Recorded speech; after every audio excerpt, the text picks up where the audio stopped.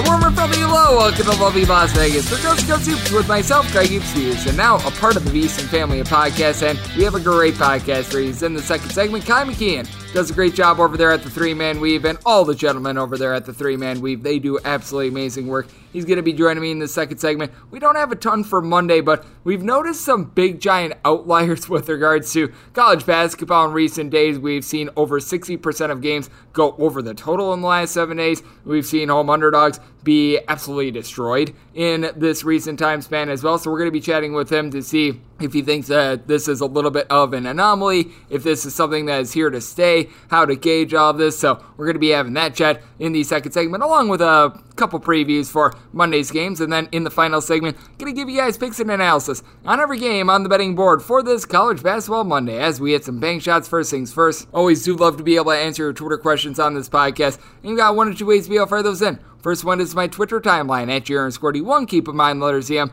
Naming does not matter, so as per usual, please do send these into the timeline. And the other way is finding an Apple Podcast review. If you rate this podcast 5 stars, it is very much appreciated. And then from there, you're able to fire whatever you'd like to hear on this podcast by that 5-star review.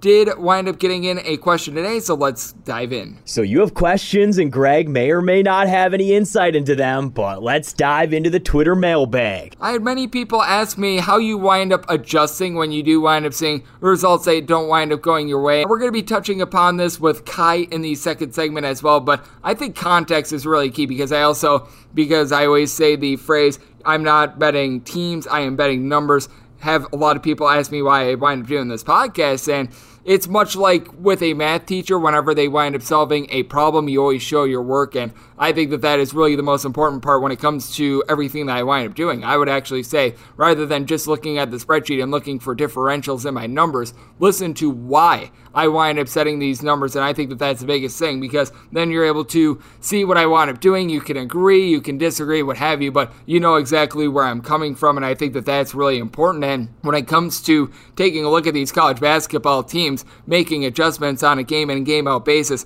I think that taking a look at the last result, taking a look at what we've all seen for the season, sort of melding that together, I think is so key, because when you take a look at a game like we're going to throw out there, one of the instances that the person that wound up asking this question threw out there is Iowa State. How do I wind up adjusting to them after they wound up losing to Oklahoma? And I say really nothing at all, because Iowa State has been undervalued all season long. This is a game in which, against Oklahoma, they were up by double digits. They were tied with 6 minutes left to go, and then they were just on the wrong end of a really, really bad run, and they literally went 0 of 1 from the free throw line. They were the first team since the beginning of the 2010-2011 season to be from a Power 5 conference to go 0 of 1 from the free throw line for the entirety of a game. I mean, it just doesn't happen. I mean, you take a look at a game like Memphis versus Cincinnati. I'm not going to adjust Memphis too much because that wound up being a push on the total. I had Memphis pretty highly touted, and when it comes to that game, Cincinnati shot 16 of 30 from three-point range. They probably couldn't have shot better at an empty YMCA gym,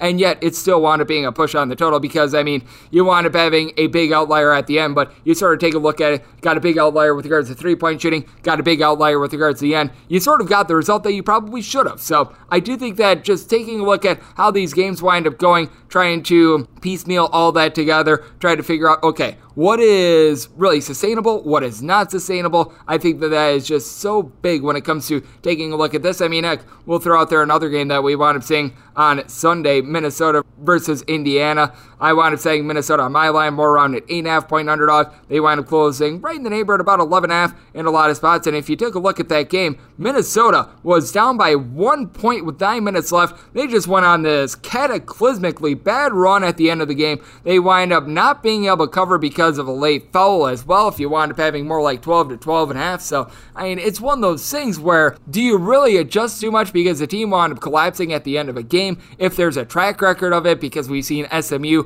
blow so many double-digit leads that it's not even funny, then yeah, maybe you adjust your numbers a little bit more. If you remember that Nevada team, back when Eric Musselman was there, they were always terrible in the first half, good in the second half. You do want to be accounting for that when there seems to be a clear trend.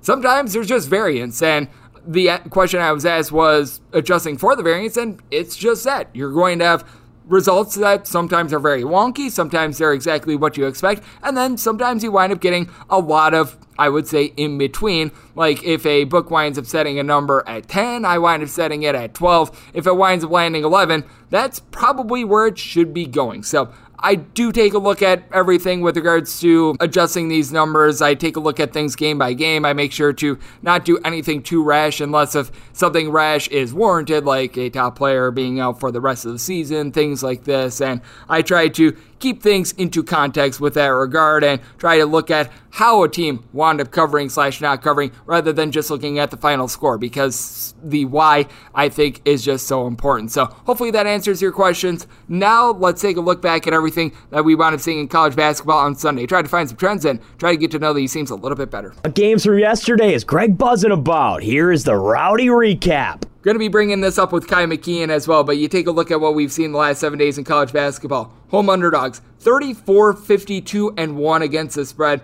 I can tell you right now, I think that we are going to see this trend reverse itself, and overs have hit in the last 7 days at a 61.3% clip. 155 overs, 98 unders. Teams have been really stinking efficient. We're going to dive into that a little bit more with Kai McKeon, but I can tell you right now, this trend I think is really going to dry up, and road teams are hitting at a 58.7% clip the last 7 days. 149, 105, and 3. And if you look at the season to date, we don't have as many things that are necessarily as demonstrative away teams. They are 50.1% against the spread. So about as close to 50-50 as you can get. Home underdogs overall for the year, 188, 193, and 12. And overall overs have now taken a lead on unders, 1,165 to 1,105. So I do think that there's going to be value on unders, but certainly this recent just bonsai charge that we've seen with regards to the away teams, with regards to everything that we've seen with overs, I do think that's going to reverse itself, and we saw quite a few cheap overs on Sunday. How about if we hit on the Wisconsin versus Maryland game? You wound up having 14 points in the final 36 seconds. Push this game over. 76-69. The Wisconsin Badgers get there. Wisconsin gets up by kind of 29-8. Maryland actually wound up leading for much of the second half before they were just unable to close this one out. Wisconsin wins this game because they go 15 of 18 at the free throw line. Maryland, they themselves wound up going 12 of 15, but Johnny Davis, who right now I feel like should be the National Player of the Year, honestly not the world's greatest game from him. 19 points on 1 of 7 3-point shooting, but still had 7 rebounds, and it was Tyler Wall who wound up having 21 points that led the way. Meanwhile, you take a look at what you wound up getting out of Maryland, and it's a team that's in a little bit of transition right now, but Eric Ayala was able to step up with 19 points. He went 4 of 8 from 3-point range overall. Maryland, 7 of 17 from distance, but Maryland, even though they won the rebound battle by kind of 33-29, they were unable to pull out this game as Wisconsin. Just 8 turnovers in this one. I mentioned that Indiana versus Minnesota game, 73-60 the final. As I mentioned, Minnesota, they were down by 1 point with about 9 minutes left, and they don't cover double figures. One of those things of what you just toss up your hands if you, like me,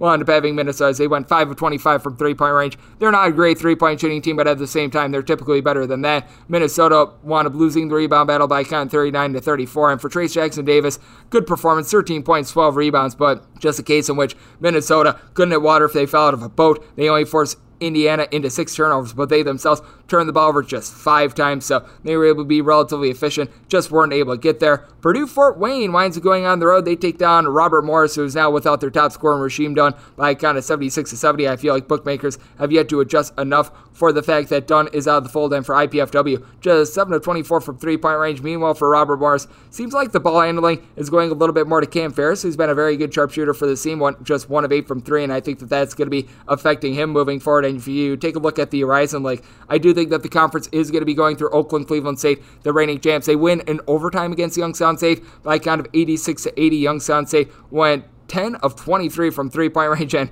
20 of 23 at the charity stripe, but where they wound up losing this game, they committed 16 turnovers to Cleveland State's 14, and Cleveland State won the rebound battle 48-32. As for Cleveland State, the guy that stepped up, Demoy Hodge, who all of a sudden has been just a lightning rod for this team. He wound up having 31 points in this one. You take a look at what he's been able to do recently, and it has been nothing short of amazing. And this is a guy that has been averaging darn near 20 points per game in the last 8 games, so he has been able to be on one. Niagara and Quinnipiac. Talk about another over that probably should not have gotten there. This one winds up landing on the over with the count 76-66. Niagara is able to get the win. This total closes at 136.5, and if you took a look at it, this was a game that was 62-54 with right in the neighborhood of about 3.5 minutes remaining. You wound up having a little bit of late game felling that wound up pushing this one over. And you take a look at Quinnipiac, just 10 of 33 from 3-point range. Meanwhile, Niagara, they go 9 of 24 from distance. You wound up getting 21 points out of Noah Thompson. That wound up being able to be the elixir for Niagara in this one. And for Quinnipiac, they did wind up doing a solid job on the glass, winning the rebound battle by kind of 36-28. But you can tell that this is a team that, without Savion Lewis and company out there, it certainly has been a little bit tough for them. But Matt Blanic, their top scorer, who have been missing recent games, he is back in the fold, so that is going to be very paramount for them. Fairfield, a team that has been one of the best cover teams in all of college basketball, unable to get it done against Siena. They wound up blowing a second half lead. They wind up losing by kind of 69-62 for Siena. The big key for them is the fact that they were able to guard the arc against Fairfield, who went just 3 of 18 from distance for Siena as well. 16 of 21 at the free throw line, 13 of 20 for Fairfield, and for Siena, you were able to get 19 big points, 8 rebounds out of Nick Hopkins. I've been sort of waiting for him to be able to emerge. This was a big coming out party for him, and Fairfield, they lose this game despite the fact that they were able to force Siena into 13 turnovers, including 6 turnovers out of Jared Billups in this one. You did wind up seeing out there in the Big Ten, Ohio State barely be able to cover due to a late game foul against Northwestern, 95-87 the final. Ohio State just completely blitzed Northwestern in the first half. Northwestern was able to actually make a run late in this one. Game was really becoming a little bit more, shall we say, stagnant towards the end of the game, a little bit more tedious. Northwestern, they do go 10 of 24 from 3-point range, but the big thing for Ohio State, they went 11 of 25. CJ Liddell looked like the All-American candidate that we expected him to be. 34 points, 4 rebounds, 5 blocks on 5 of 7 3-point shooting. And the guy that's really going under the radar, how about Malachi Branham? He has been absolutely amazing for this Ohio State team recently. He has been able to average now 24 points in the last 3 games, so he's got in total 72 points in the last 3 contests. Went 13 of 14 at the free throw line as Ohio State, 26 of 27 at the line, which is a big reason why they were able to cover this one. Washington went back to being Washington. They wind up failing to cover right around 9.5 points against Colorado by kind of 78-64 for Colorado. 8 of 20 from 3-point range. They've been a little bit of a rough 3-point shooting team all season long, but they just completely plowed Washington on the glass, 47-27. This is a Washington team that is one of the worst teams with regards to rebounding in the Power 5 level. Now, they were able to get 18 points out of Cole Bajema, who has actually really been able to emerge for this team, and Terrell Brown has been the entire team pretty much for Washington this year. Just 12 points in this one, but still chipped in there. 6 steals, 5 assists, but for Washington, looks like it's going to be a relatively rough outlook for them. Hofstra, they were able to win in a battle of CAA powers, 87-80 the final in this one for James Madison. They wound up having the lead going into the final 4 minutes of the game, 80-79, and they would not score from there. We have been seeing a lot of this recently, and for James Madison, they were able to get a 8-point lead in the first half, and they were unable to hang on for Hofstra. What was really key for this team is the fact that they were able to do a solid job of being able to force James Madison into 19 turnovers. Now Hofstra, they themselves wound up having 10 turnovers, and you wound up having a 15-15 out of Abioma Iola. Meanwhile, for James Madison, you don't necessarily have that headliner, but Vado Morris in this game was able to have 24 points. I have a feeling that these two teams will be squaring off in the CAA tournament, and it's going to be a good one. Charleston seems to be throttling down a little bit, 65-61 the final. They've been in the top 5 with regards to possessions per game, and the tempo was relatively there, but a little bit of sloppy play in this one. Elon wound up having 17 turnovers. They get down 15 points, but were able to make a run to be able to get a cover in this one. And then for Oakland, the team that I really think is going to be able to win the Ryerson League, I think that they could do damage if they wind up making the tournament. 86-65. They just completely bludgeoned UW-Milwaukee. A Milwaukee team that has been in the bottom 75 with regards to possessions per game. I thought that they would pump up their tempo. They wound up doing so a little bit more in this game, but 18 turnovers wound up doing them. They have been without Pat Baldwin Jr. recently, and you got to expect that he is not going to be returning until otherwise noted. And for Jalen Moore, 15 points, 14 assists, and Jamal Cain, he is very able to carry this team. 15 points, 4 steals in this one. Oakland, once again, a very quality performance. And if you're taking a look at some of the best teams against the spread in all of college basketball, Oakland certainly has been one that has been towards the top of the list this season. Oakland has been very hit or miss with regards to against the spread record in recent years, but this has been one of the better years for Oakland, you take a look at them and where they wind up standing, and it's now 11-4 against the spread. One of the better teams in all of college basketball. Meanwhile, if you're taking a look at teams that have not necessarily been so great against the spread, you are able to highlight Robert Morris, who I mentioned a little bit earlier out there in that conference. 3-11 against the spread. And Rider, they're just 3-9 against the spread, but they wound up getting one of those covers on Sunday. They get an outright win against Marist by kind of 79-75. Rider was just a little bit overvalued coming into the year in general. Now things seem to be a little bit more straight away with them. As for Rider, they went 9-14 from three-point range. Once again, I mentioned outliers. That is certainly one of them. Even if they wind up shooting league average, they probably would have been able to cover 8 points in this game. The outright win was a little bit fortunate for Marist. This is a team that just plays a lot of strange isolation. They went 12-36 from three-point range. It's just really hard to figure out that offense in general. And for Rider, they were able to have every one of their starters give them at least 10 points, and for other 5 starters, at least 6 rebounds. So certainly a good team effort there. If you wound up taking the New York Post play of the day, you most likely wound up pushing. This was a closing number of 7. I know that there were some 7.5s out there. There were some 6.5s, so some of you guys might have won, some of you guys might have lost, but this, by and large, gets chalked up as a push, and a very lucky one at that, 87-80. Now, you are unlucky if you bet on Memphis towards the beginning part of the game, because Cincinnati, they shoot 16-30 from three-point range. They were coming in shooting sub 30% from 3. I mean, this was just an absolutely unreal three-point shooting performance from them, and they were carried by the fact that they had Jeremiah Davenport go 7-10 from distance, and this is a Memphis team that, let's call it what it is, they are a little bit interesting, to say the least. You had DeAndre Williams be out of the fold in this game, but Jalen Duren was able to play through injury, and he was able to give the team 7 points, 5 rebounds, 3 blocks, so he was able to be a good rim protector. I think that moving forward, they need to be giving Josh Minot more minutes. He wound up having 14 points, 10 rebounds, was an Energizer bunny. Whether they're going to do that or not, who knows, because Penny Hardaway is a coach that literally has no idea what he's doing. Great recruiter, but when it comes to X's and O's, not great. But Lester Quinones, 18 points, and for Memphis, 11 turnovers in this game. Considering they average right around 18, that's actually a very good sign for them. This is a bad sign if you're a fan of Lipscomb. They wind up going on the road and they lose to Central Arkansas 93-88, a Central Arkansas team that's playing the Ole style of defense. And for Central Arkansas, 11-24 is what they wound up shooting from three-point range with just 5 turnovers. Central Arkansas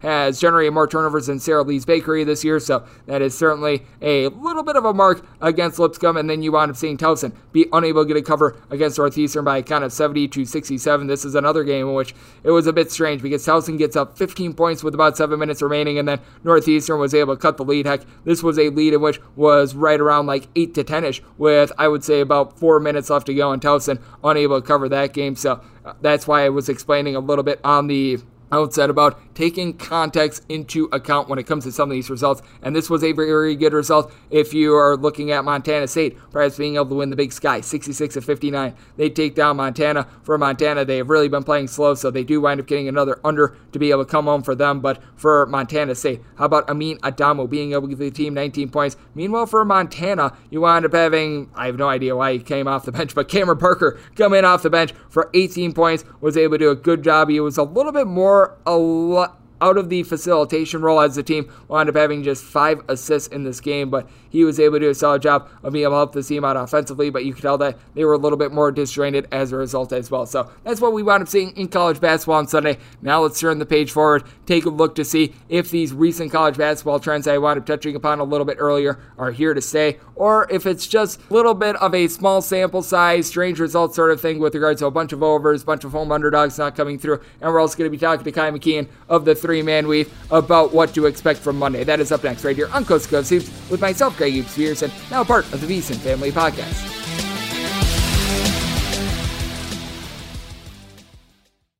At Bet365, we don't do ordinary. We believe that every sport should be epic. Every home run, every hit, every inning, every play. From the moments that are legendary to the ones that fly under the radar. Whether it's a walk-off grand slam or a base hit to center field. Whatever the sport, whatever the moment, it's never ordinary at Bet365. 21 plus only. Must be present in Ohio. If you or someone you know has a gambling problem and wants help, call 1-800-GAMBLER. Hey everybody, welcome to Across Generations, where the voices of Black women unite in powerful conversations. I'm your host, Tiffany Cross. I want you all to join me and be a part of sisterhood, friendship, wisdom, and laughter. In every episode, we gather a seasoned elder, But even with a child, there's no such thing as the wrong thing if you love them. Myself, as the middle generation, I don't feel like I have to get married at this big age in life, but it is a desire I have and something that I've navigated in dating. And a vibrant young soul for engaging intergenerational conversations. I'm very jealous of your generation that didn't have to deal with Instagram and Tinder. This is Across Generations, where Black women's voices unite, and together, you know how we do, we create magic. Listen to Across Generations podcast on the iHeartRadio app, Apple Podcasts, or wherever you get your podcasts.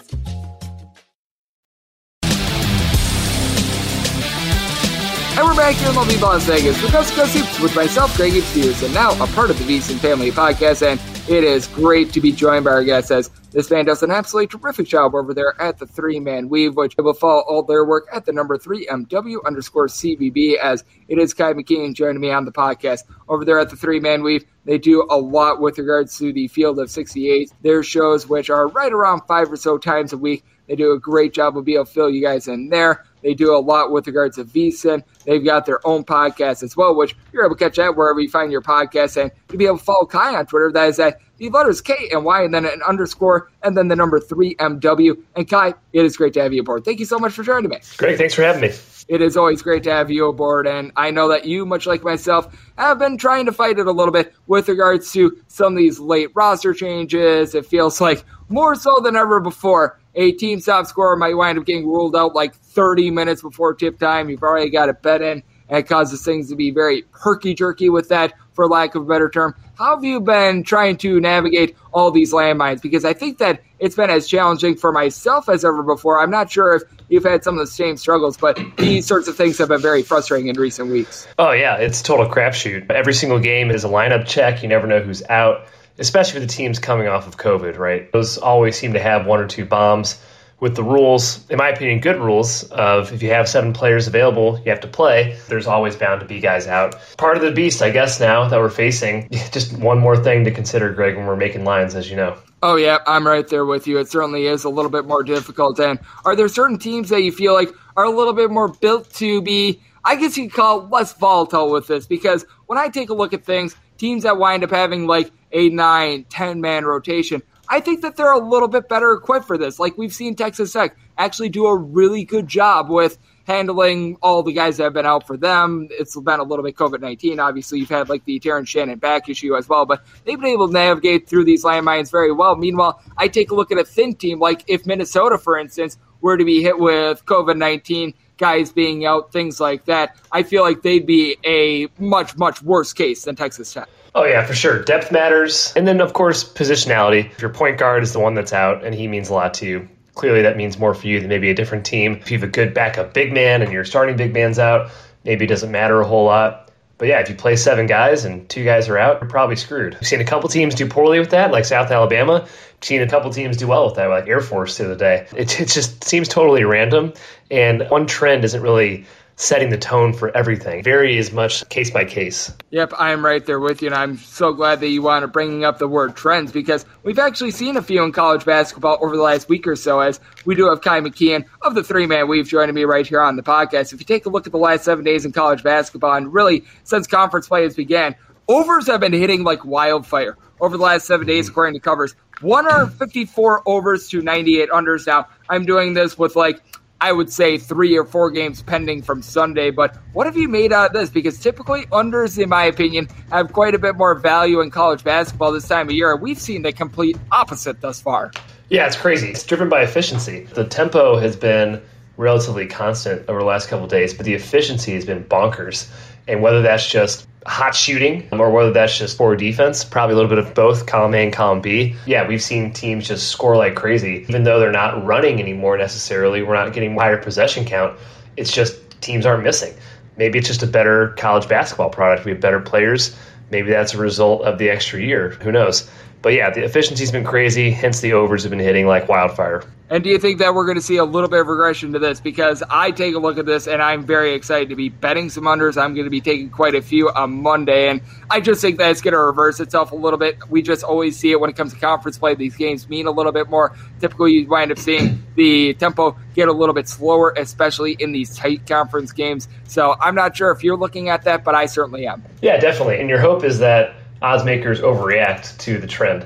Nothing to change on your end, just a hope that they overreact, put the numbers a little bit higher, and know that it will probably come down. You're right. We've seen every single year, without fail, tempo comes down in conference play, teams tighten up, defense becomes more of a focus. I think we'll see the under start to swing back a little bit. Maybe not to the degree that the overs are hitting currently, but it's definitely due for a come around. We've also been seeing something very, very strange with regards to just road teams in general covering. Road teams over the last 7 days have covered 58% of games at 148, 105, and 3, with home underdogs being 35, 52, and 1. Meanwhile, road dogs, 96, 70, and 2. So if you've been betting on underdogs on the road, you've done great. Home underdogs, which is something I always love to take, they have been just getting, for lack of a better term, destroyed. I have to feel like there's going to be regression with this as well. I do think that home court advantage is going to matter now. We know that there are some places that are going without fans once again, and I do think that that certainly is something that needs to be taken into account with regards to handicapping, but I can't see home underdogs continuing to cover at just a 40% clip. No, yeah, it's another anomaly. I buy maybe a little bit that home court advantage is fallen for certain teams that either had students on break, right, so they don't have as much of a raucous crowd, or certain teams around the country have disallowed fans, so maybe that hurts your home court a little bit. But it's extreme right now, and I think it's an anomaly. I agree. I do think it's going to swing back around. We're going to see those percentages even out. Yep, I'm right there with you. It certainly has been a strange last few weeks of college basketball, to say the least, as we do have Kai McKeon joining me on the podcast. And I think that that is something so big because you're mentioning the word anomaly. I personally have not seen too many stretches of college basketball like this where you wind up seeing overs hitting at above a 60% clip for this big of a sample size, having home underdogs just not come through the way that it does. In my opinion, you don't want to be changing overly much. Certainly you want to be making adjustments on a few teams, but when you wind up seeing a team like DePaul be up at the half and not covered by double digits, I don't think that you need to overreact too much. Rather, if you wind up seeing a team that is down by double digits make a little bit of a run and then wind up losing by double digits, I think that you'd make a little bit more of an adjustment there. I think that it's all based on what you actually wind up seeing rather than just the results itself. I think that you probably have a little bit of agreement here, but what's your overall thoughts on winding up making some changes after some of these, shall we say, strange results? Yeah, you got to watch how the game plays. Final score is often misleading, right? Guys throwing garbage buckets, there's a ton of fouling, which is why certain analytical sites can be misleading in their rankings, and you can use that as an advantage when you're lining games. We've seen a ton of just crazy second halves, too. As you know, teams like you said, DePaul, for instance, up at halftime, blown out in the second half, and it's happened time and time again this year. More so, really, than I can remember, at least the recent past. Yeah, it's a difficult decision whether to raise or lower a team, but if a team gets up by 10 or 15, ends up losing, not covering, I might still raise them in my power ratings because they have that burst, that ability to get up. Yep, I'm right there with you, and I think that that's such a good point that you bring up. Like, earlier in the year, I actually wound up downgrading Ohio State a little bit after they knocked off Duke because they were down 16 points in that game with 8 minutes left to go. They go on a Herculean run. They're able to get the win, but they were getting blown out for much of that game. They didn't necessarily look so great. Meanwhile, a team like Iowa State was up double figures at the, I would say, like 10 or so minute mark of the second half against Oklahoma. They wind up being on the wrong end of something like a 14-0 run in the final 6 minutes. I'm not going to downgrade them at all because I take a look at that stretch and you got to figure, okay, that was a little bit less than the norm. And I think a big thing of it as well is just taking a look at what a team has done overall for the season. Like with SMU, for instance, a team has blown a whole heck of a lot of double-digit leads. I will downgrade them when they wind up blowing it. Meanwhile, a team like Iowa State that hasn't had a track record of doing that, I'm not going to do it after just one blown lead. Yeah, for sure. And you got to look at spots, too. Oklahoma, home run spot for them. Iowa State was in their second road game. You can give them a bit of a pass for that. And you see a bunch of people, mainly in the media, I would say, overreact to one-game sample sizes, right? It's like, oh, this team sucks now after one game. The knee-jerk reactions all over the place. As bettors, you see the whole picture, see the body of work of a team. Certainly raise them if they're trending the right way or downgrade them if they're trending in a poor way. But seeing the whole body work and not overreacting to just one result is key. Human beings in general are just people that like to overreact in general. It doesn't matter whether it's sports, whether it be your favorite restaurant, what have you, you're always going to find it. So I'm right there with you guys. We do have Kai McKeon of the Three Man Weave joining me right here on the podcast. And Kai, when it comes to Monday, it's not like we've got the most rambunctious slate in the world, but I do think that this Oregon versus Oregon State game is very intriguing. I'm taking a look at a total of 140.5 to 141, and I really like this game under, with Oregon State not a team that is necessarily looking to push a tempo. Same goes for Oregon. Both of these teams, shall we say, have not been great on offense. And I do think that Oregon is going to be able to get online. Them being between a 6 to 6.5 point favorite, I think is relatively in line. I want to say my line personally at 7, but what do you think of this game? Because obviously you've got two teams that wound up going to the Sweet 16 last year, and shall we say, they have not lived up to that this year. Yeah, I agree with you. Under, I think, is my best play in this game. The line is pretty much what I'd make it as well. Whereas I think Oregon should be a lot better in the near future. I'm kind of in a wait and see with them right now. In Oregon State, we've seen them bounce back a little bit last couple of games, but they've been off for a while, like almost a month, I believe. And handicapping these teams coming out of the pause is kind of a crapshoot, but the under seems like a great play in my opinion. I will probably be on that as well. Yeah, I do think that this is going to be a little bit of a lower scoring game. I was very surprised when I wound up seeing this total not in the 130, so I'll probably be dishing that out for the New York Post. And I've got to ask your opinion on this team because I know that you're out there in the Midwest, and we've got UIC. Illinois Chicago is actually going to be on the road in this one against IUPUI, a team that I revere them as a bottom 5 team in all of college basketball. I'm sure that you don't have them much higher if you have them outside the bottom 5, but when you take a look at this IUPUI team, is there any trusting them as either a 7-point underdog or for them to be able to do enough to be able to get the over here? Because I take a look at this team and they've yet to score 60 points against a D1 opponent all year long, and I don't think that this is a spot that they'll do it. Yeah, I was going to say, I'm not sure they've hit an over all year, so I probably wouldn't do that, but strangely, I kind of lean towards them. I know UIC is in big trouble with personnel right now. I'm surprised that odds makers opened this at only 7.5. That was kind of disappointing to me because I was hoping for a big number for IUPUI. Not that I like that team at all. I think they suck. They're one of the worst teams in the country by far.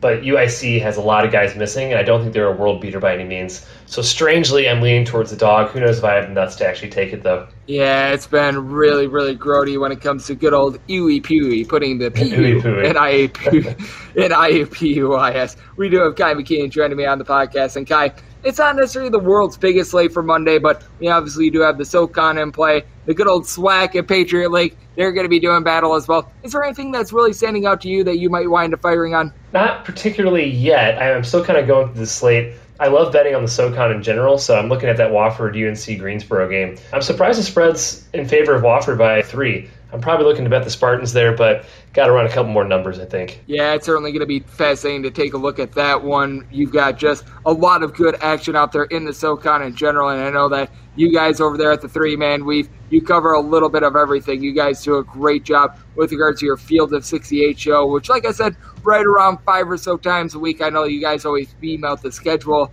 on a week-in and week-out basis for that, and I know that you guys have a lot of irons in the fire and do a great job. So let the good people at home know how they're able to follow you on social media and just everything that you've got going on in general. Yeah, we are at 3MW_CBB. 2 podcasts per week. One's with Action Network, one's ours. And then an almost daily show with Field of 68. It's a betting show. Comes around noon central during the week, 10:15 on weekends. That's basically it, but that Twitter handle is where you can find everything. And Kai and all the other men over there at the Three Man Weave doing absolutely tremendous work whenever they've joined the podcast. They bring the goods, and today Kai was able to do that. So big thanks to Kai McKeon for joining me right here on Coast to Coast Hoops, now a part of the VSiN family podcast. And coming up next, it is that time in the podcast I give you picks and analysis for every single game on the college basketball betting board for this Monday as we hit some bank shots.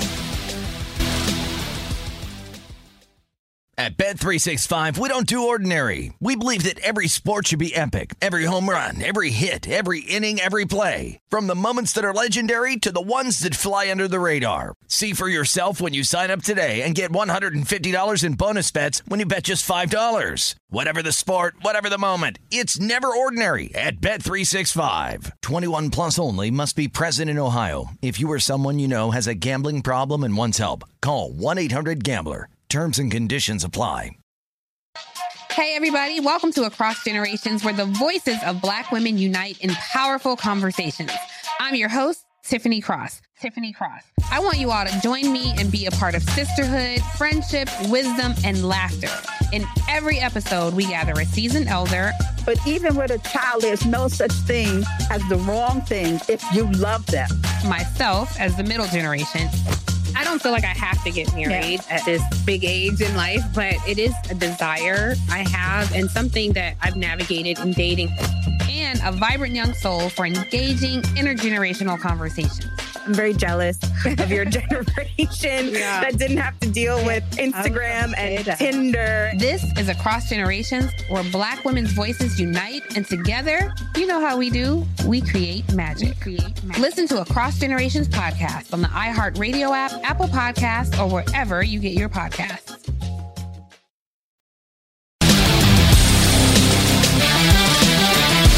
And we're back in the lovely Las Vegas for Coast to Coast Hoops with myself, Greg Eepsfears, and now part of the VSiN Family Podcast. Always a pleasure to have any of the gentlemen of the three-man weave on the podcast. Today was Kai McKeon who wound up joining me. Those guys do absolutely terrific work over there at the Field of 68. A lot of those guys join VSiN quite often as well and always bring it on this podcast. So big thanks to him. Now it is that time of the podcast to give you a signed total on every game on the betting board for this college basketball Monday as we hit some bank shots. Most financial establishments close at a certain time, but not here. It is time for a side and total on every game on today's betting board bank shots. Do note that, as per usual, any changes that are made to these plays will be listed up on my Twitter feed at GR_1. We're going to be going in Las Vegas rotation order. This is where we go with the games with 3 digits on the rotation first, and then the games with 6 digits are going to be at the bottom. The games at the bottom involve teams that come from like the Patriot League, the Big South, the SWAC, the MEAC, so just real small conferences, and past that it's in relative time order as we begin with 871, 872 on the betting board. Wofford is going to be hitting the road face-off against UNC Greensboro. UNCG is finding themselves anywhere between 2.5 and 3-point home underdogs. Seeing a straight 2 out there as well. Total on this game is 125.5, and I wound up saying my total at 128. You do have a Greensboro team that does rank at the bottom 30 with regards to possessions per game, and Wofford is relatively slow, but Wofford is a very efficient offensive team. Meanwhile, you take a look at Greensboro, and they're a team that they don't necessarily generate a lot of steals, but they do turn the ball over 15 times per game, and I do think that Wofford is going to be able to generate quite a few steals of their own as they get right around 8 per contest. So did wind up giving Wofford the edge of 4 points here. Got a guy in Ryan Larson for this Wofford team that shooting 39.5% from 3, 4.2 assists, 9.5 points per game on just 1.7 turnovers per game. Max Kleesmith is someone that I do like. He's been able to chip in there right around 16 points per game, shooting about 34% from 3-point range, has been able to give the team 15 plus points in 4 of the team's last 5. BJ Mack has been a Mack truck, 14.5 points,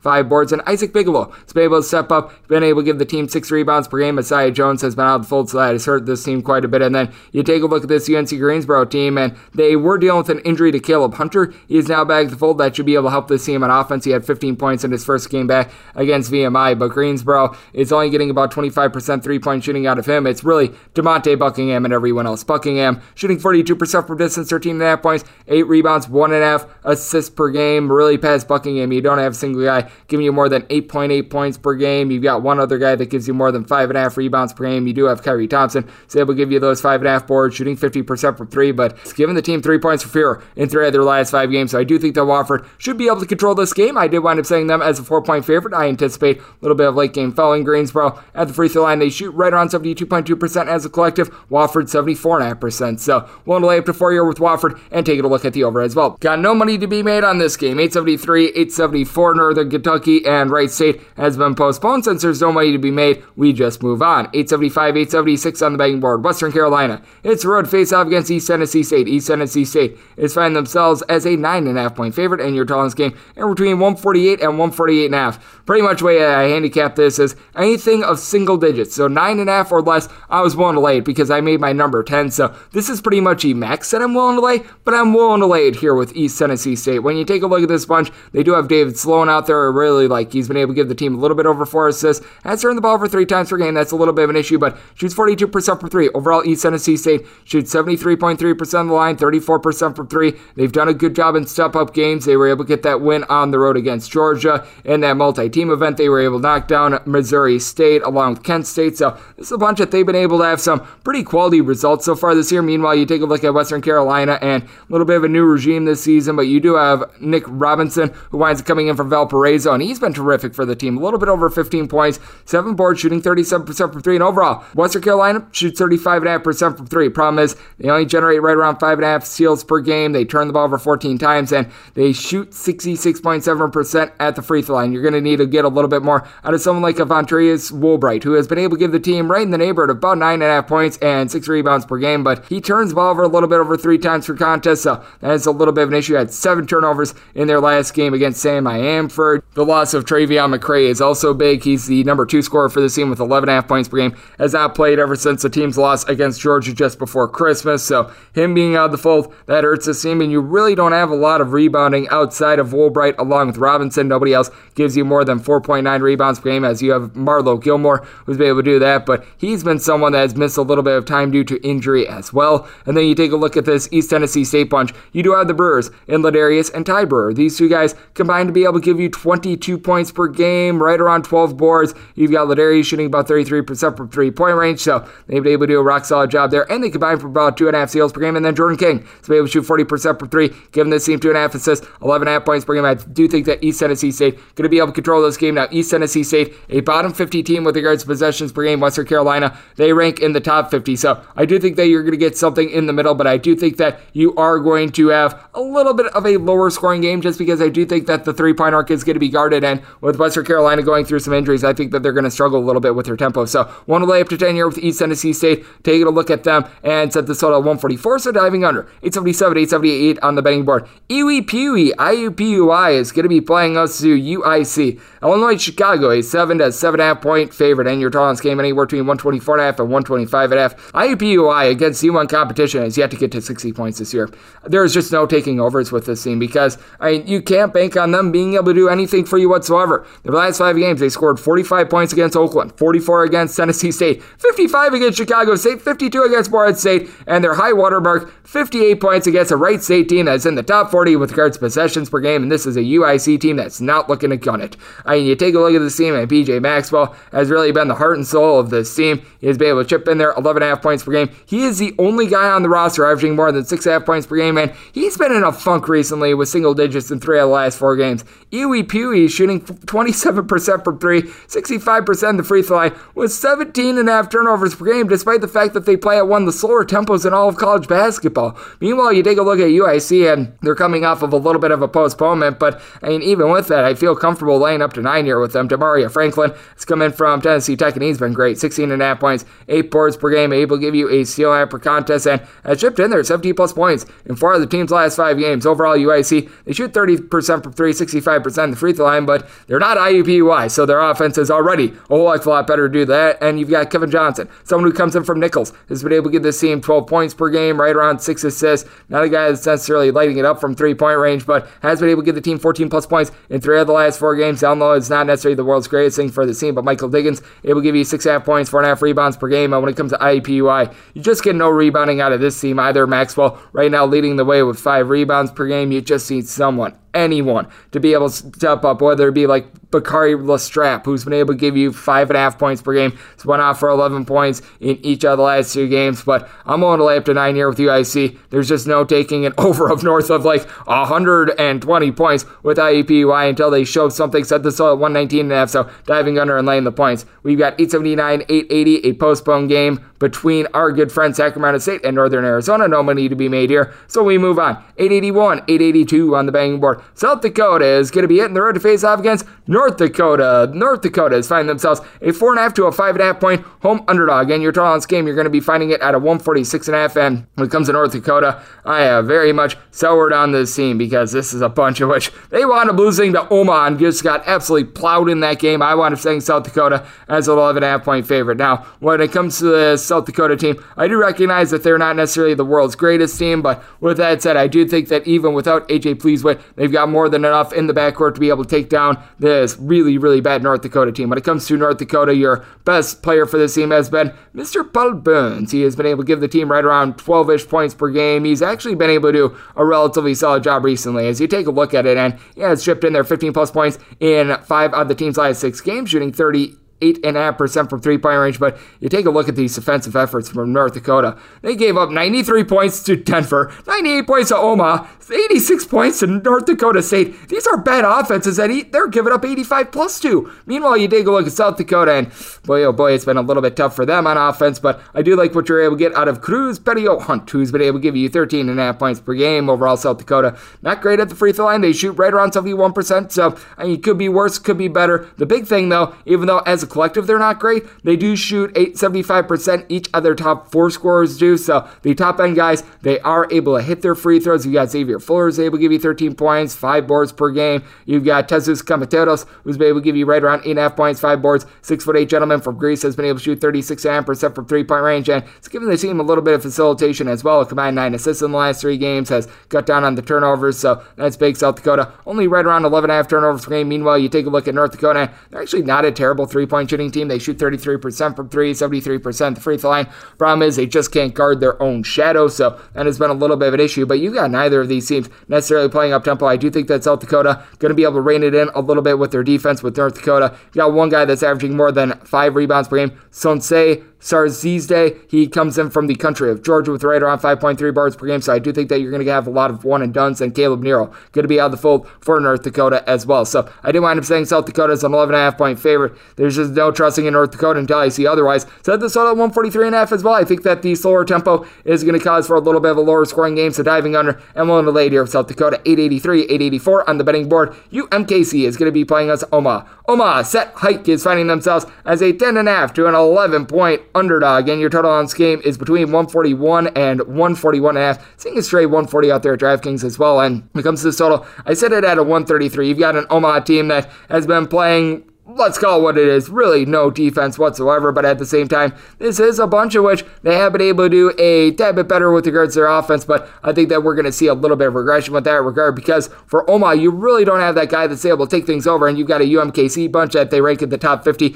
with regards to slowest teams in all of college basketball. Evan Gilliard, right around 13 points per game, shooting 42.5% from three-point range. You've got someone in Anderson Kopp, winds coming in from Lamar, right around 10 points, 3.5 boards. He's been shooting 45% from three-point range. Big key for this team is that Josiah Alec has missed a few games. Looks like he's going to be good to go in this one. A guy that's able to give you 12 plus points in now 4 of the team's last 5 games. You do have to recognize that UMKC has had a little bit of a tough time getting out there on the floor. Last time they wound up playing was December 22nd, but even with that pause, you've got an Omaha team that even though they get out there, it's as if they aren't out there, because they are not playing a whole heck of a lot of defense whatsoever. Felix Lametti has been able to give you 10.5 points per game, and for Omaha, they do shoot as a collective 33% from 3, 73% the free throw line, but 14 turnovers per game, relatively tough. You don't have a single guy that's giving you more than 5 rebounds per game. That would be Kyle Lutke with his 8 points and 4.9 rebounds per game. That's him. Among healthy players, nobody else gives you more than 3.9 rebounds per game, as you've got Mr. Akul Arap, who's been able to do that, but I do take a look at this UMKC bunch. I do think that they're going to be able to control this game. They shoot right around 36% as a collective from three-point range, 12 turnovers per game. They do a good job of really being able to slow down the tempo, so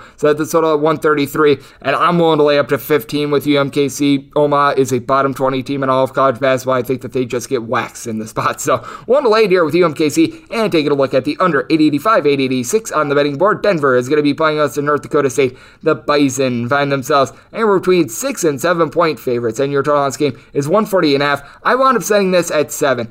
At a 7, I would be starting to take a look at Denver before I'd be willing to lay it with North Dakota State, but I'm looking to lay that 6 right now. When it comes to North Dakota State, I do think that Rocky Cruiser is going to be able to take over this game. 14.5 points, right around 8 boards per game, shooting 40% from three-point range. The reason why I say I would rather take a 7 before I'd be willing to lay a 7 is just because you do have a North Dakota State team that they do rank in the bottom 75 with regards to possessions per game, so they are a relatively slow team. And for Denver, they've been able to figure a little bit of something out. Mikey Henn is someone that's 6'8". He's been able to give you 9.5 points, 4 boards, shooting 39% per three. Overall, Denver shooting 35.5% per three. That's relatively respectable. They do turn the ball over 14 times per game, but North Dakota, this team does not generate steals. Only about 4 per contest. One of the worst marks out there in all of college basketball. Now, Tyree Eady has been able to up his game. 8.5 points, right around 5.5 boards, 3 assists per game. So he's really been able to come through recently. 13 plus points in 4 of the team's last 5 games. Now, he has turned the ball over 7 times in the last 2 games as well. That is a little bit of an issue for Denver. Their big issue, rebounding. You have been able to get right around 4.5 rebounds per game. Peyton Moore has been able to give you more with that aspect as well. But you do take a look at what you're able to get out of this North Dakota State team as well. And Sam Griesel, ever since he wound up coming back, he has been a grizzly bear for this team out there in the backcourt. A guy that's able to give you 10 points, 5 rebounds, 3 assists. So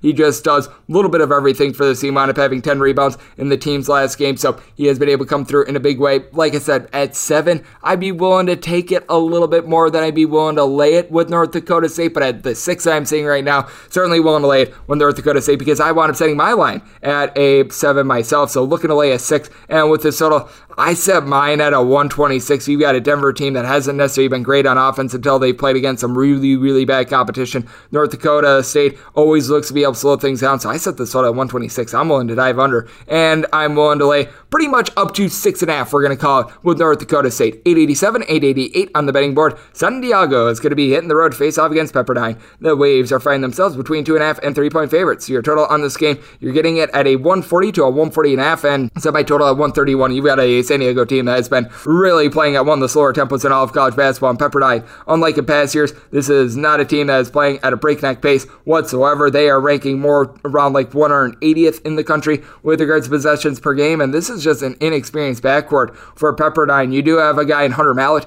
who's been able to give you 12 points per game, been able to shoot 38% from 3-point range, but you take a look at the San Diego team, and after they wound up having that huge win against Nevada, things have really hit the fan for this team. They've got Jace Townsend, who has been dealing with an injury, one of their top scorers, a guy that's shooting 47% from 3, has not played in a month. Joey Calcaterra has been dealing with some ailments as well, was out there for that San Francisco game, was able to give the team 11 points, but he has scored 4 points or fewer in 3 of the team's last 5 games as well. Marcellus Arlington, give him some credit, he shoots 41% from 3, but this is a San Diego team that, like 4 games ago, they were shooting about 40% from 3, they're now shooting 37%, so I mean, it's going lower and lower now. What I will say for this team is that down low, Terrell Brown, when he's been out there, has been solid. He has been able to give the team right around 3 blocks per game, but he's given the team a combined 3 blocks in the last 3 games, so his effectiveness has really dipped as well. This is just a team that, in general, they are going down, and then you take a look at Pepperdine, and, well, they wound up getting blasted by Gonzaga a couple days ago, but that's going to happen to a lot of teams. Keith Fisher, the 30s, was able to get the team right around 8.5 points, 6.5 rebounds per game. He's been able to do a solid job. Got a 39% 3-point shooter, and Mike Mitchell Jr.,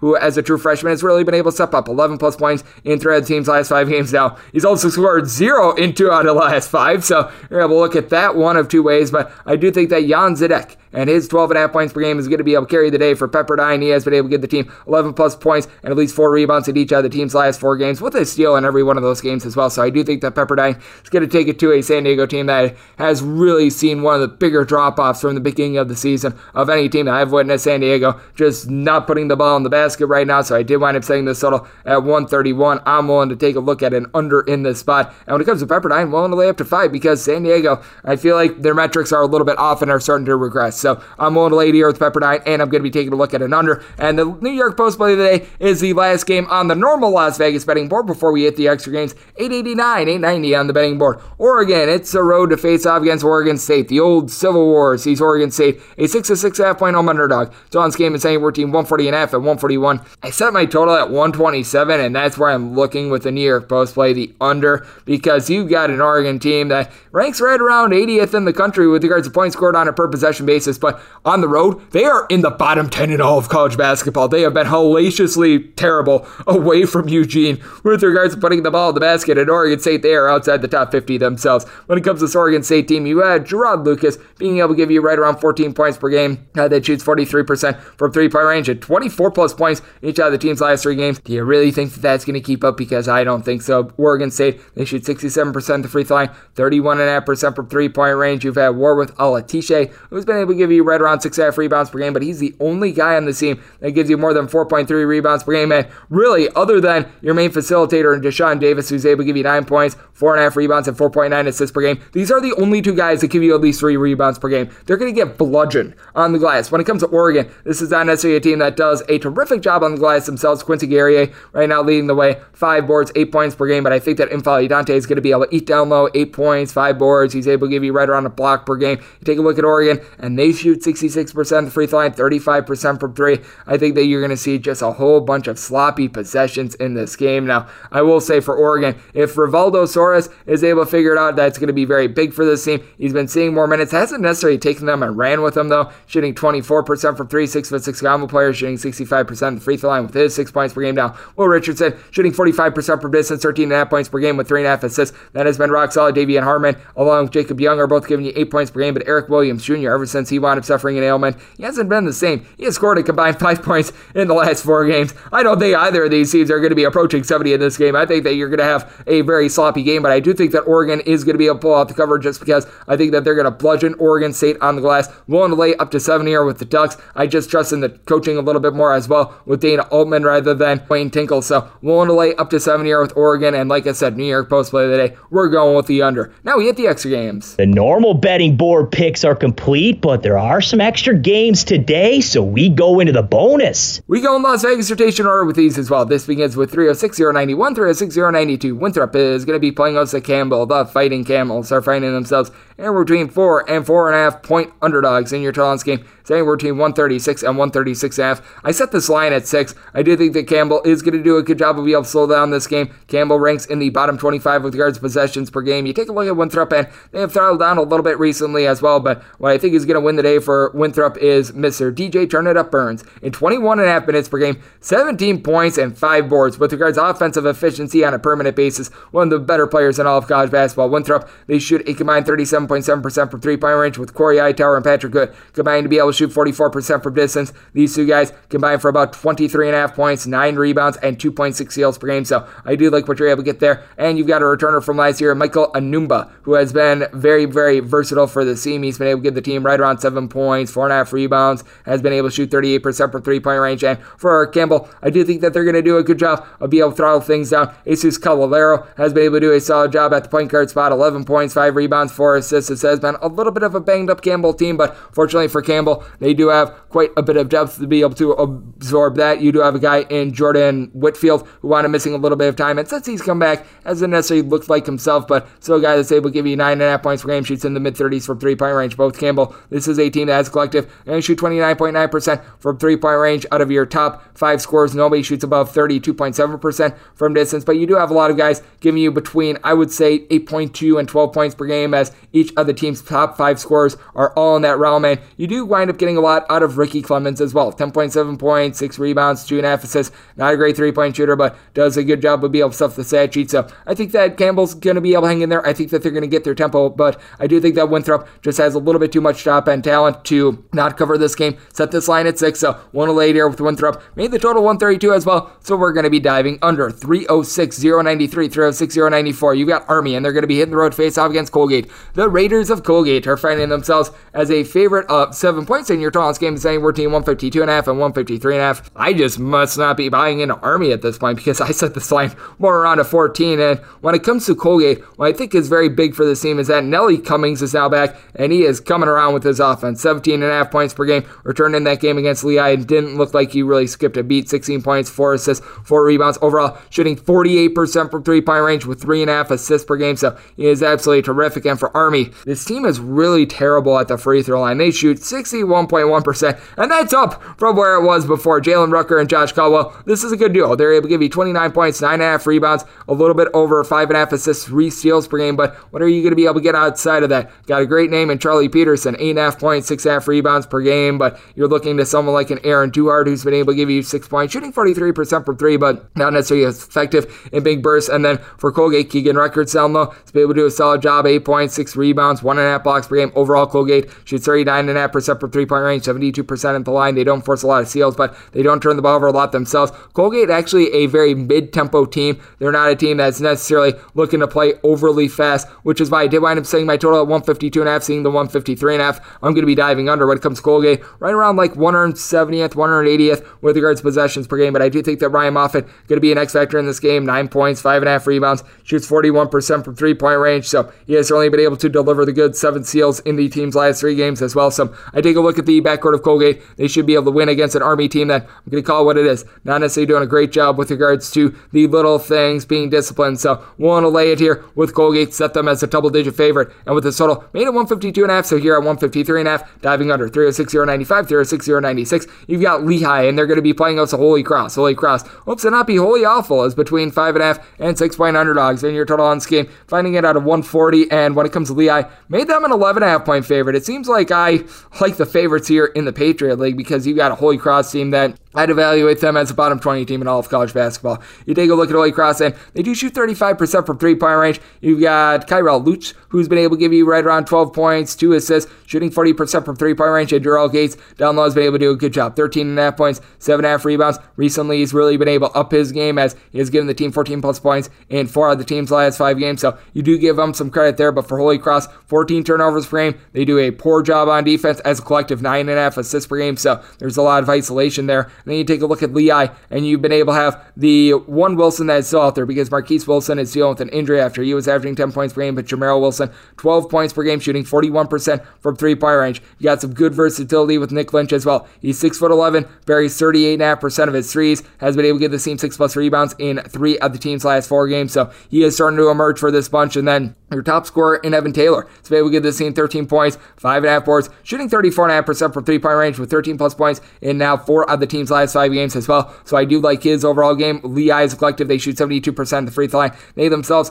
turn the ball over 15 times per game, but they do a good job with right around 4 blocks per game down low. I do think that they're going to be able to win with that aspect. And then Dominic Parolin is able to give you 5.5 boards, 6 points per game, does a good job down low. So I do think that Lehigh going to be able to win from within with this one. Holy Cross, not necessarily a blazer. You've got a pair of teams that they are quite sloppy with the ball. So set this total at 135.5. I'm willing to dive under. And with Lehigh, want to lay up to 11.5 with them. So laying the points 306.097, 306.098. Loyola of Maryland is going to be playing us at Bucknell. The bracket Boston Bison are a 7-point underdog. And your total on this game, you're going to be finding it at between a 142.5 and 144. And when it comes to Bucknell, I want to saying them as an 8.5 point underdog. When it comes to Loyola Maryland, they've got Cameron Spencer, who has been absolutely supreme for this team. 18.5 points, 4.5 boards, shooting only about 31% from 3, but 19 plus points in each of the team's last 3 games. So what is really impressive about him, 3.8 assists to 1 turnover per contest. So he does a good job of not giving the ball away. Meanwhile, Bucknell, they commit right around 14 turnovers per game now. They shoot 79% the free throw line, 35% from 3. And then you've got the Funk, Andrew Funk, 18 points, 2.5 assists, bearing 34% of his threes. Xander Rice is able to give you 3.5 assists, 12 points per contest. And you do have Andre 3000 Screen back in the fold, guy that's able to give you 10.5 points, 6.5 rebounds, and a block per game. So he is going to be a big force figuratively and literally in this game. Has given the team double figures in 4 out of the team's last 5 games. But for Loyola Maryland, Golden DK is able to give this team right around 7 rebounds, only about 4 points per game, but a good designated rebounder. You've got a mid-33 point shooter in Kenny Jones, who's been able to emerge for this team recently, double figures in 3 of the team's last 4 games, and 5+ assists in 4 of the team's last 5, and at least 4 assists in every one of them as well. And then Jalen Andrews out there in the backcourt has done a nice job as well, nearly 2 steals per game. He's been able to chip in there 12+ points in 4 of the team's last 5 games and 17+ points in 4 of the team's last 6. A guy that's bearing right around 39% of his threes. I think that Loyola Maryland is going to do a better job in the backcourt now. They do turn the ball over 16 times per game, but I think Cam Spencer has a little bit more of a floor general. I think it's going to be a good elixir to this, winding up making Loyola Maryland an 8.5 point favorite as a result. So I'm willing to lay it. Got a Bucknell team that they're playing relatively up-tempo, Loyola Maryland as well. And quite frankly, neither of these teams is playing a whole lot of defense. So set the total at 149. I'm willing to take the over, and I'm willing to lay it here with Loyola Maryland. 306.099, 306.100. American is going to be playing us at Boston U. Boston U is a 7 to 7.5 point favorite. Your total on this game, and between 133 and 134.5. For Boston U, I did wind up making them a favorite of more around 7 points in this spot, so it's going to be a case in which I'm going to be willing to take a 7.5 when it comes to American. Now with American, the danger that you have with this team is that they've had a couple postponed games. They wound up playing on the 1st of January, and past that, they haven't necessarily been able to get out there in Patriot League play, but I do think that Stacey Beckton Jr. is going to be able to do some good things in this contest. A guy that's been able to give you 13.5 points, shooting 35.5% from 3. Now American, as a collective, they shoot a little bit over 66% the free throw line, 32% from 3-point range, but Johnny O'Neal, he buries 40% of his threes, 10 points, 5 rebounds, has some good versatility at right around 6'9", so I think that he's going to be a little bit of a game breaker in this one, just as a collective. American, not necessarily too bad on the glass. You don't have that one guy that is just a supreme rebounder, but you're able to get right around 4.5 boards per game out of Matt Rogers as well. Mr. Rogers has been in the neighborhood of 5+ rebounds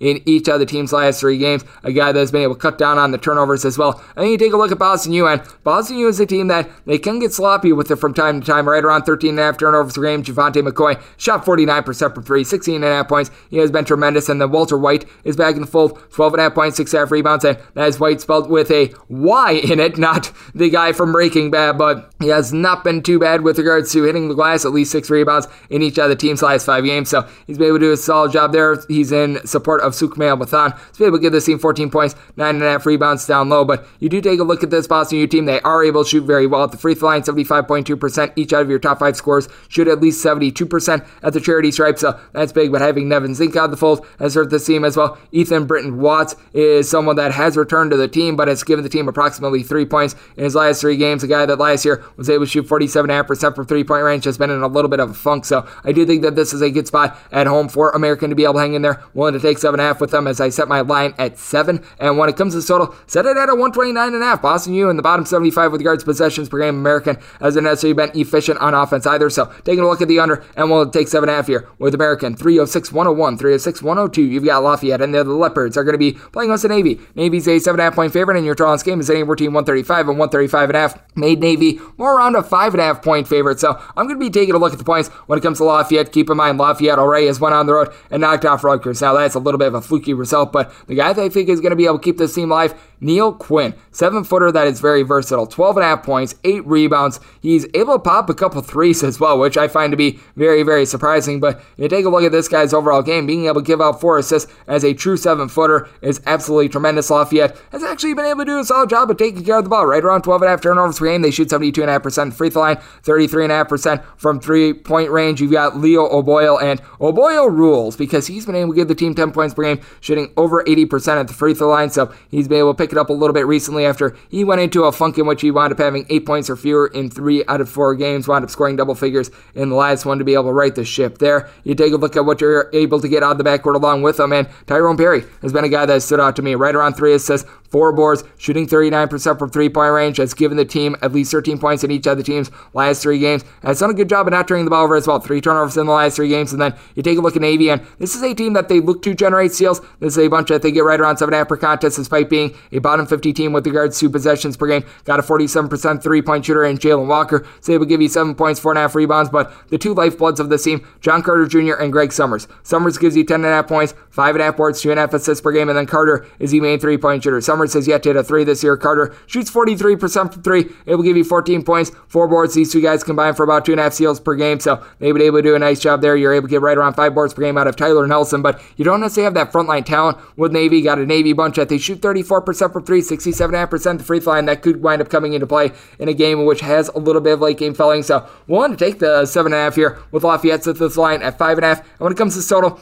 set it at a 130.5. I think that it's going to be a relatively slow, relatively controlled game, so take a look at it under, and we'll take the points here with Lafayette. 306-103, 306-104. You've got Grambling hitting the road to face off against Florida A&M. Florida A&M between a 4 and 4.5 point favorite, and your total on this game, you're going to be finding it at a 135 to a 136. Made this total 133. You do have a Grambling team that ranks in the top 75 with regards to possessions per game. Florida A&M has always been a team that has looked to play it very slow, and with Florida A&M, this is not a team that's going to be going out there and shooting 3-point shots. With regards to percentage of points that comes from 3, year in and year out, they're in the bottom 30 with that metric, but MJ Randolph, I do think he's going to be the best player out there on the floor, which is why I do wind up saying Florida A&M as a 7-point favorite. How about 19.5 points, 6.5 rebounds, 3.5 assists, 2.3 steals per game, ultimate Swiss Army knife guy. He shoots 37.5% from 3 for a team that shoots as a collective 24.6% from 3. But for Florida A&M, they get to the free throw line and they shoot 73.5% at the free throw line. They also generate right around 7.5 steals per game. I like what you've been able to get out of Bryce Modanjay, who's been able to give you right around 8.5 points, 7 rebounds, a little bit over a steal per game. He has been able to do a nice job recently down low, 7+ rebounds in 3 of the team's last 5 games. You do take a look at the flip side for Grambling. You do have Dana Kingsby, who's been able to come in from Bradley, and he's been able to do a solid job with Cam Christian. These two guys combined to be able to give you 21.6 points per game. They do wind up shooting about 41% as a collective. And for Grambling, among your top 3 scorers, all of them shoot at least 71.8% the free throw line, but as a collective, they shoot 69% the charity stripe. You do have AJ Taylor being able to give you 6.5 rebounds per game, but you need a little bit more down low. They have been able to get a little bit more out of Amari McCray. He winds up coming in for Pacific, a guy that wound up having 8 rebounds in the last game, but I don't think that he's going to be too much of a difference maker. Doesn't necessarily fit in with the offense either. And for Prince Boss, a guy that last year shot 46% from 3-point range with 9.5 points per game, seen a dip in production. 6.5 points per game on 26% 3-point shooting, 6 points or fewer in 4 out of the team's last 5 games. So I do give the edge here to Florida A&M as a result. Willing to lay up to 7 with them. I think the Florida A&M is going to be able to get their tempo as well. So at this total 133, so diving under 306, 105, 306, 106. You've got Bethune-Cookman playing against the Southern. Southern is a 6.5 point favorite. Total on this game is 135.5. With Southern, I did wind up putting them as a 7.5 point favorite. You've got a little bit of a makeshift Bethune-Cookman team because they wound up opting out of last season, and now they've got a new coach in Reggie Theus who's been able to do a good job of utilizing their star guard in Joe French. French has been able to give this team 15 points. He's been able to bury about 39% of his threes, but overall, Bethune-Cookman, they shoot 29.5% from 3-point range. They've been able to get a little bit more down low as they've been dealing with a couple injuries, and now they've got back out there Kevin Davis. Davis is someone that has come back in the last 2 games, 11 points in each out of the last 2, and has been able to give the team a combined 23 rebounds in those games after having 26-13 against Florida A&M, so he has been dominating out there in the SWAC. But you take a look at Southern, and they just do such a good job of being able to generate steals. 11.5 per contest. They do turn the ball over 14.5 times per game themselves, but top 2 scorers are combined to shoot about 44.5% from 3-point range in Tyrone Lyons and Brendan Whitney. These 2 guys combined to be able to give you 26.5 points per game. They combine for 3 steals, and for that matter, each out of your top 5 scorers for this Southern team are generating at least 1.3 steals per game. That is absolutely insane. And then you've been able to get right around 5.5 rebounds per game down low out of Mr. Damian Series, who winds coming in from Nichols. He also gives you 1.8 steals per game, so it's a very good, well-balanced Southern team that shoots about 38.5% from 3-point range. Now, only shoot right around 68.5% the free throw line, but Bethune-Cookman,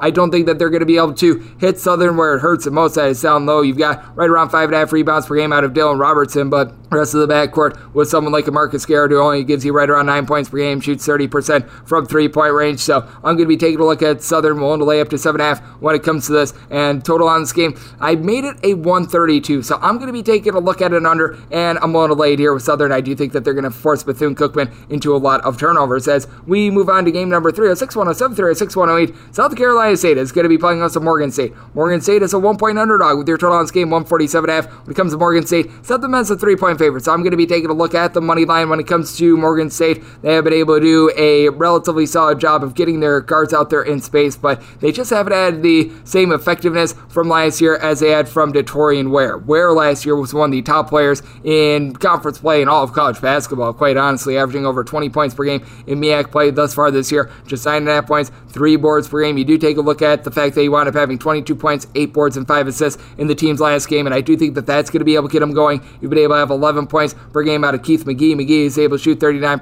from 3-point range. Wound up missing the team's last game against a non-D1 foe, but got to think that he's going to be out there along with Legio Gretzen, who's been able to give you right in the neighborhood of about 9 points per game, a guy that's able to chip in there 5 boards per game as well. And then you take a look at the flip side for South Carolina State, and this is a team that has been able to come along under the Madlocks. You've got TJ Madlock, the son of, I believe it is Tony Madlock, the coach, and he's been able to do a solid job. 12 points, 5.5 rebounds, 3 assists as a true freshman. But for South Carolina State, 14.5 turnovers per game. They shoot 68% at the free throw line, generate right around 7.5 steals per game, and you do have a guy in Ed Oliver Hampton who comes in from Hampton. 8 points, 6 boards, shooting in the mid-30s from 3-point range, but you don't have a lot of outside shooting ability when it comes to this team. For Morgan State, they only shoot about 30% from 3-point range, but I do think that that's going to be on the uptick, and I do think that Isaiah Burke, a guy that's been able to shoot shoot about 38% from distance, coming off an 18-point game. Going to have a relatively effective one here. Got a pair of teams that rank in the top 25 with regards to possessions per game, not necessarily doing a great job on defense. So I think that both teams are going to be looking to gun it. Set this total at 155, looking at the over. With Morgan State willing to lay up to 3 with them, so take a look at them as a money line underdog. 306-109, 306-110. Alabama A&M is going to be playing us to Jackson State. Jackson State is finding themselves a 1.5 point favorite. Total on this game is 119.5. I do think that the total should be low. I couldn't go south of 120 though. I set this total more around a 124, so I'm going to be taking a look at the over when it comes to Jackson State. They rank right around 260th in the country with regards to possessions per game. Alabama A&M in the 200s, but a little bit higher. And for Alabama A&M, you've got a duo that's able to give you 29 points per game. Garrett Hicks along with Jalen Johnson. Johnson's able to give you 7.5 rebounds per game. Hicks shoots in the mid-30s from three-point range out with Alabama A&M. They do shoot 28% from three-point range as a collective. They do give you 7.5 steals to right around 13.5 turnovers per game. Cameron Tucker, 6 points, 3.3 rebounds, 3.8 assists. He's been able to do a solid job at the point guard spot. But then you take a look at Jackson State, and they should be able to win the battle down low. As you got Javius McInnes giving you 12.2 points, 10 rebounds per game. Gabe Watson has not shot it well from three-point range. Overall, Jackson State, they shoot 29.7% from three, but he's able to get to the basket. He's been able to give this team 15 points per game. He has been banged up quite a bit this season, but returned in that game against Elkhorn State, looked relatively solid there, was able to give the team 14 points. So I do end up giving Jackson State the 4-point edge as a result. And you do have someone in Ken Evans that's able to give you 5 points, 4.5 rebounds, shoots 39% from three-point range. I think is going to be a little bit of an X factor. And then down low, Terrence Lewis,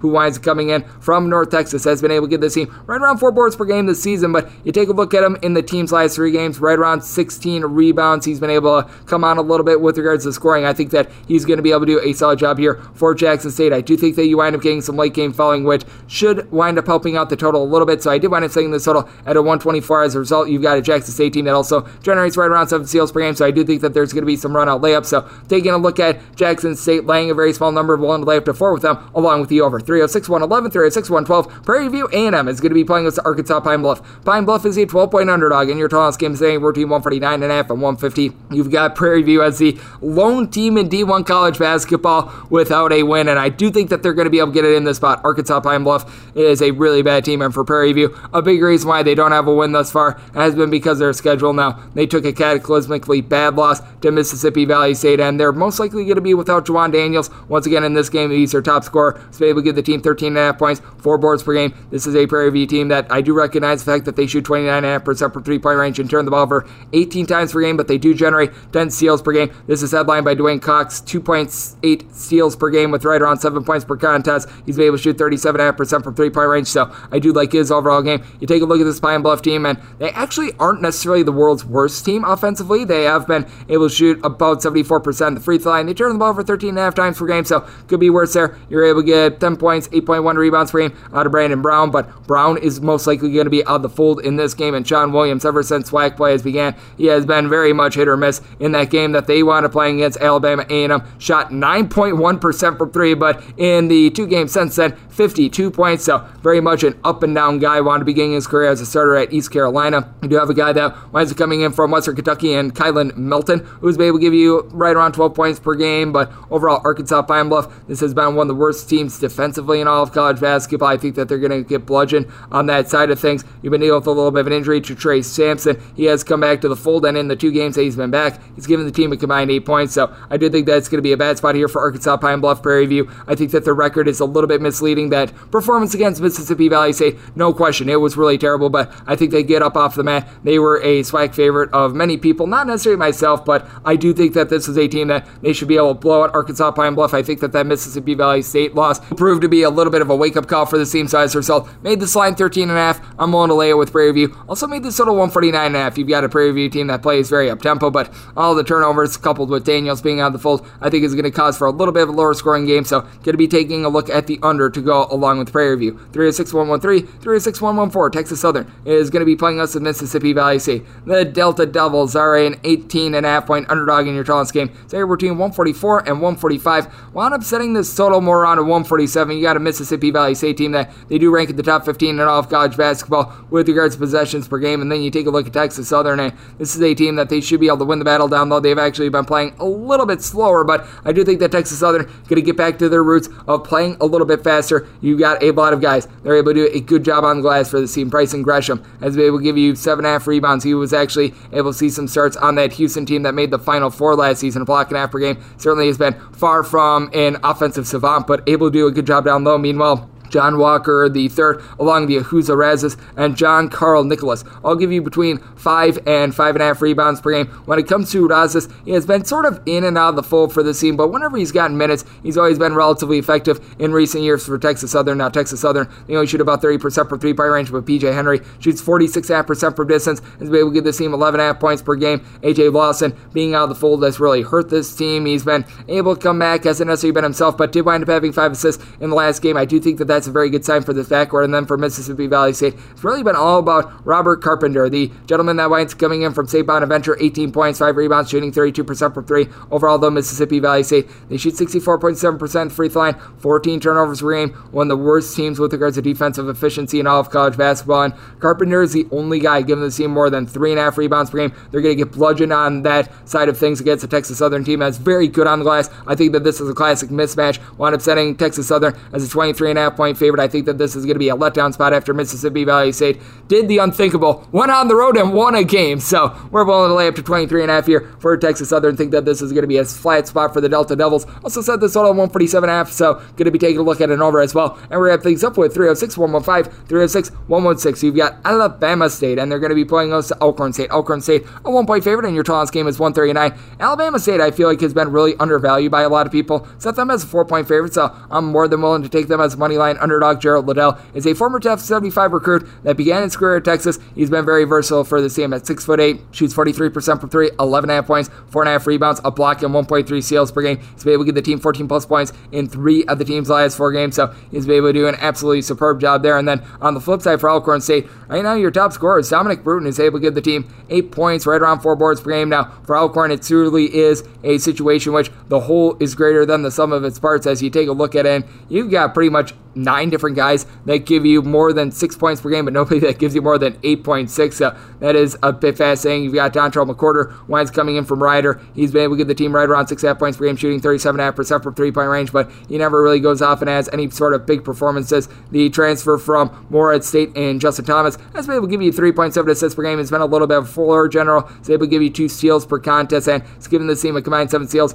in the last 4 games, but certainly not a guy that's going to give you a lot of scoring, as he's given the team 9 points or fewer in 5 out of the team's last 6 games. So you're really looking for guys to be able to step up. Linnell Henry being able to give you 6 rebounds per game. That's been okay for the team, but 5 rebounds or fewer now in each of the team's last 5. So I do think that Elkhorn State just needs to be able to find a little bit of someone to be able to rely upon. Meanwhile, for this Alabama State team, you've got Kenny Strawbridge, who's been able to give the team 10 points per game. 3-point shooting has been suspect with them, and for Alabama State, they do commit right around 17 turnovers per game, but they do get right around 7.5 steals per game, and I do like what you're able to get out of DJ Turn It Up Jackson, who has been able to emerge for this team. 8+ points in each of the team's last 4 games, 2+ assists in each of the last 3. He's been able to step up, being able to give the team a combined 8 steals in the last 4 games. So I take a look at this spot, I think that Alabama State should be able to hold up on their home floor. Alabama State actually ranks in the top 30 with regards to possessions per game. Elkhorn State has been a little bit slower. I think both teams are going to be sloppy in this game, so set this all at 136, diving under and going to Alabama State on the money line. And that'll wrap things up for the Monday edition of Coast to Coast Hoops, now part of the VSiN family podcast. A big thanks to our man Kai McKeon of the 3-Man Weave for joining me in the last segment. If you like what you're hearing from this fine podcast, Coast to Coast Hoops, you're able to subscribe wherever you get your podcasts: Apple Podcasts, Google Play, Spotify, Stitcher, and TuneIn.